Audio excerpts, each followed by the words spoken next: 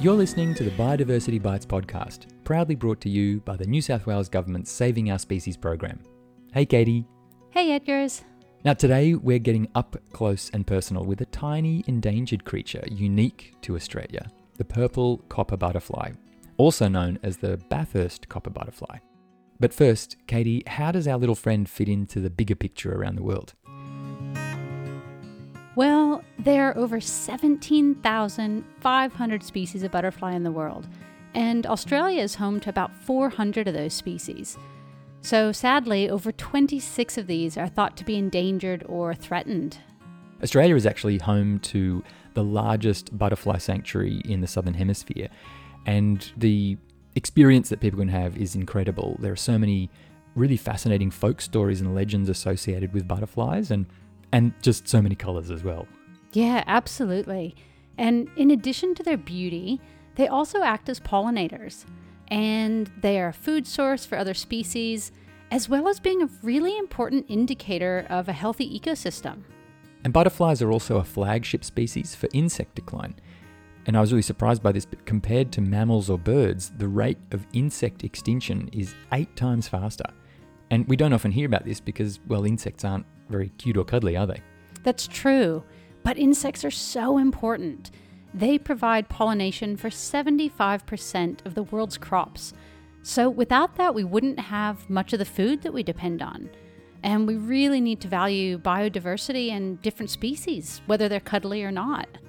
And in one of our previous episodes, we actually learnt about a holistic approach to valuing biodiversity.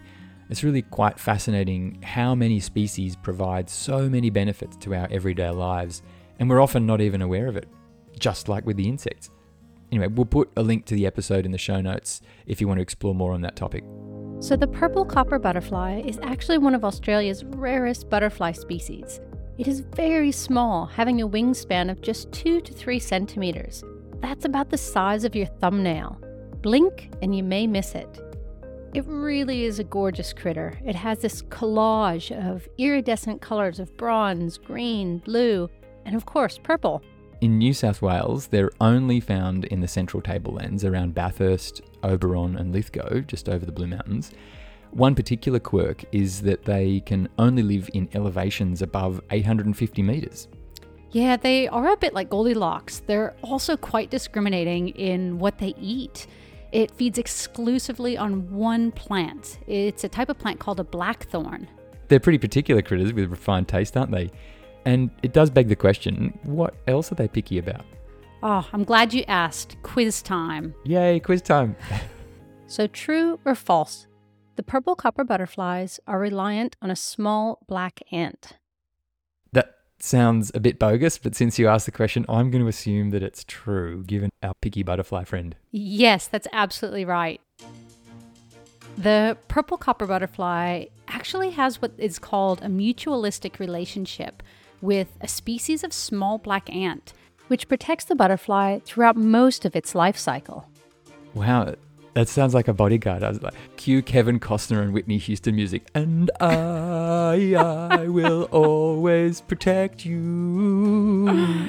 It's a very small bodyguard, but Okay. The ants do a fantastic job of looking after them. So they start with the eggs, and once the caterpillars are hatched, the ants guard them from predators, even taking them into their underground nests at the bottom of the plant during the day before they actually escort them back out at night so that they can feast then on the blackthorn's leaves.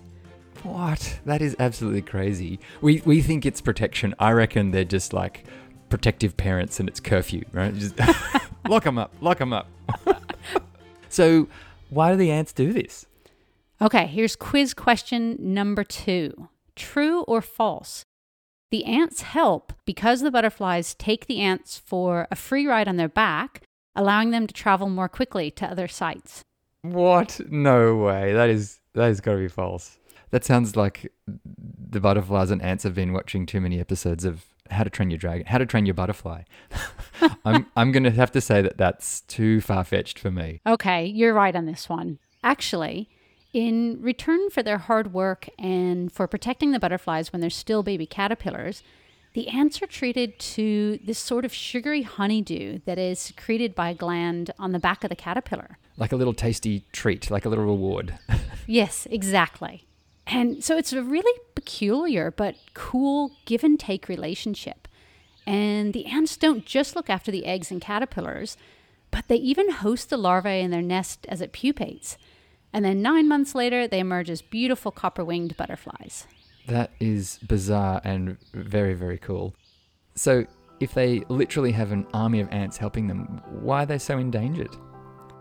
Well, because it's so picky, its entire life cycle is dependent on 3 critical factors: the blackthorn plant, the black ants, and a couple of weeks of sunshine timed just to perfection. If any of these are out of whack, then the butterfly can't survive. Given the reliance of this species on just one species of plant, if the blackthorn disappears, so does the butterfly's habitat. So some of the main threats come from clearing, spraying, grazing, weed invasion, and inappropriate fire management.